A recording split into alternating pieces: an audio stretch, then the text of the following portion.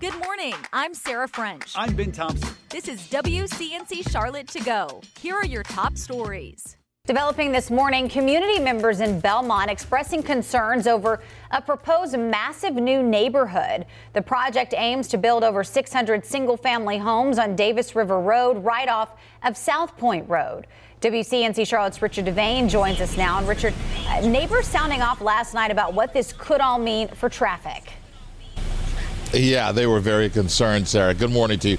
Good Friday morning, everyone. Yeah, neighbors who live in that area say they're welcome expansion and growth, but they say sometimes it comes with a cost, overcrowding. Now, as we look at video, we can tell you that if you've ever been in this area, you know that Belmont is booming, but residents say they're bummed because of some of this. There are new plans to build 622 homes on 275 acres of land in Belmont. That's on Davis Rivers Road. As developers prepared to start, there were some residents who were asking city leaders to slow down, saying they're concerned about what the project would do to its area. In a word, overcrowding. A drive on South Point during most times of the day, especially during rush hour, illustrates residents' concerns. Bumper to bumper traffic on one of the main roads which leads residents to and from Charlotte. Along with overcrowding on Henry Chapel and South Point, opponents of the project say they're also concerned about the project's impact on the area's water and congestion. Roads can't handle the traffic already. You're looking at 600 some homes. You're looking at 4 or 5 people at the most living in each home. Today there's 2, 3, even 4 cars sitting in the driveway. So how are you going to count for being able to get out of where you live? Yeah, and the council is, as town leaders say, they're still considering the rezoning of this area. Of course, those people who came out yesterday are saying, we love the development, but just not in our spot right now. Of course, we'll keep you updated on this. We're in Belmont. This is Richard Devane for WCNC Charlotte. Turning to more today's top stories in your morning rush. An elementary teacher in Cleveland County now behind bars as he faces child sex crime charges. Deputies in Cleveland County say they found Anthony Neal in possession of several devices, all containing explicit images of children. Police do not believe any of the pictures were of children from the area. Neal is now being held on a $150,000 bond. He's due back in court next month. New this morning, the family of Alicia Watts urging action from the Montgomery County District Attorney's Office. The family delivered letters to the DA's office yesterday. Watts was found near a cemetery in Montgomery County more than a month after being reported missing. Her boyfriend, James Dunmore, remains behind bars charged with her murder. Watts' family still waiting to find out how she died, as an autopsy has not been released. Good morning, I'm Destiny Richards. CMPD Animal Care and Control needs the community's help as it prepares for another phase of renovations. The shelter is demolishing 46 of its lost dog kennels in this phase, and foster parents are needed today. More animals are coming in than moving out every day, and the shelter has a deadline to get the dogs in their care a temporary home. Federal judges in North Carolina remain hesitant to stop the use of 2 state Senate districts. An appeals court panel heard arguments yesterday over boundaries set by the Republican-controlled legislature. The districts in the northeastern part of the state are being challenged for racial bias.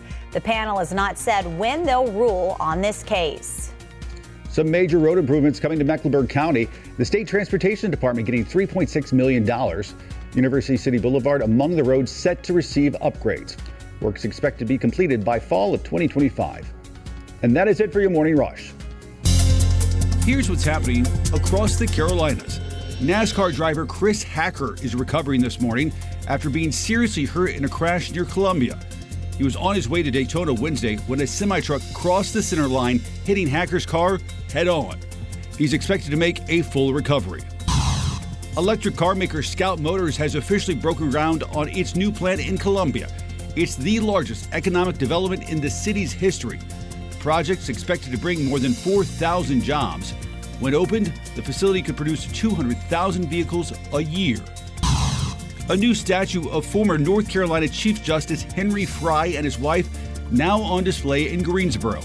The statue commemorates the couple's decades of service.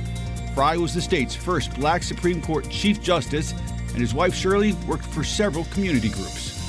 And that's what's happening across the Carolinas. Now to connect the dots, when we make the news make sense. Pollution is changing the way flowers smell, and new research this morning shows that could have a major impact on our planet.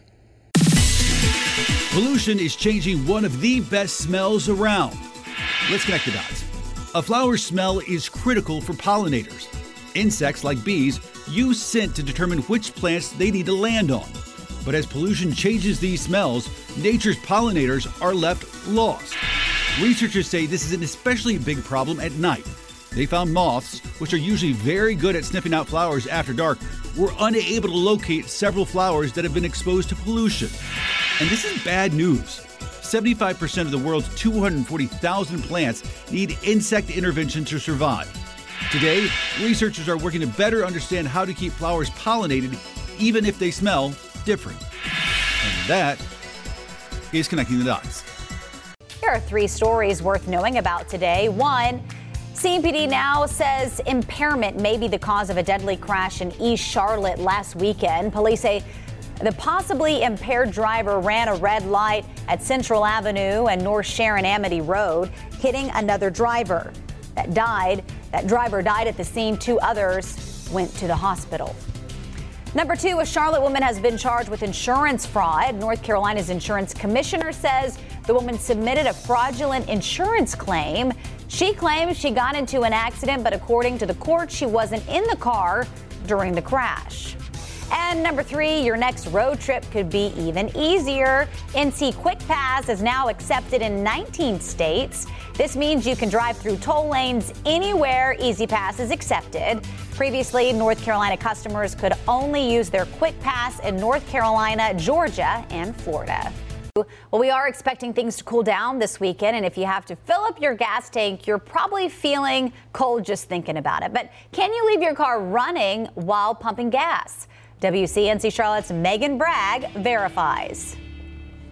This is not New Jersey. We have to get out of the car and pump our own gas. And with colder temperatures, it's even more of a chore without that heat blasting. We had a viewer, Colin M., email us claiming he saw a person leave their car running while getting gas. So he wanted to know, can you pump gas with the engine running? Let's verify. Our source is the National Fire Protection Association, Firestone Complete Auto Care, and David Underkoffler, editor-in-chief at Autolist.com. According to the National Fire Protection Association, the spontaneous combustion temperature of gasoline is 536 degrees Fahrenheit. Firestone Complete Auto Care says exhaust components like catalytic converters can see temperatures of up to 800 to 1,000 degrees Fahrenheit. Catalytic converters are located underneath your vehicle. However, according to Firestone, gasoline vapors are denser in the air, so they sink to the lowest point they can find, which could be underneath your vehicle. That's why Underkoffler says you should play it safe and just turn off the car. And it doesn't take long, even if it's really cold outside, you're trying to keep the car warm. I think 3 minutes of not having the car on shouldn't make a difference in terms of safety. Yeah, I would go ahead and turn it off. According to the latest data from the NFPA from 2015 through 2018, local fire departments responded to around 4,150 fires at gas stations each year. More than half of these calls were for vehicle fires. So we can verify that no, you shouldn't pump your gas while your engine is running. Firestone Auto Care says even though it's very rare for your car to catch on fire that way, it's better to be safe than sorry. With your Verify, I'm Megan Bragg. Thanks for listening. You can find all these stories and more at WCNC.com. Join the WCNC Charlotte team weekday mornings from 4:30 to 7 a.m. Like and subscribe to our podcast and tell a friend.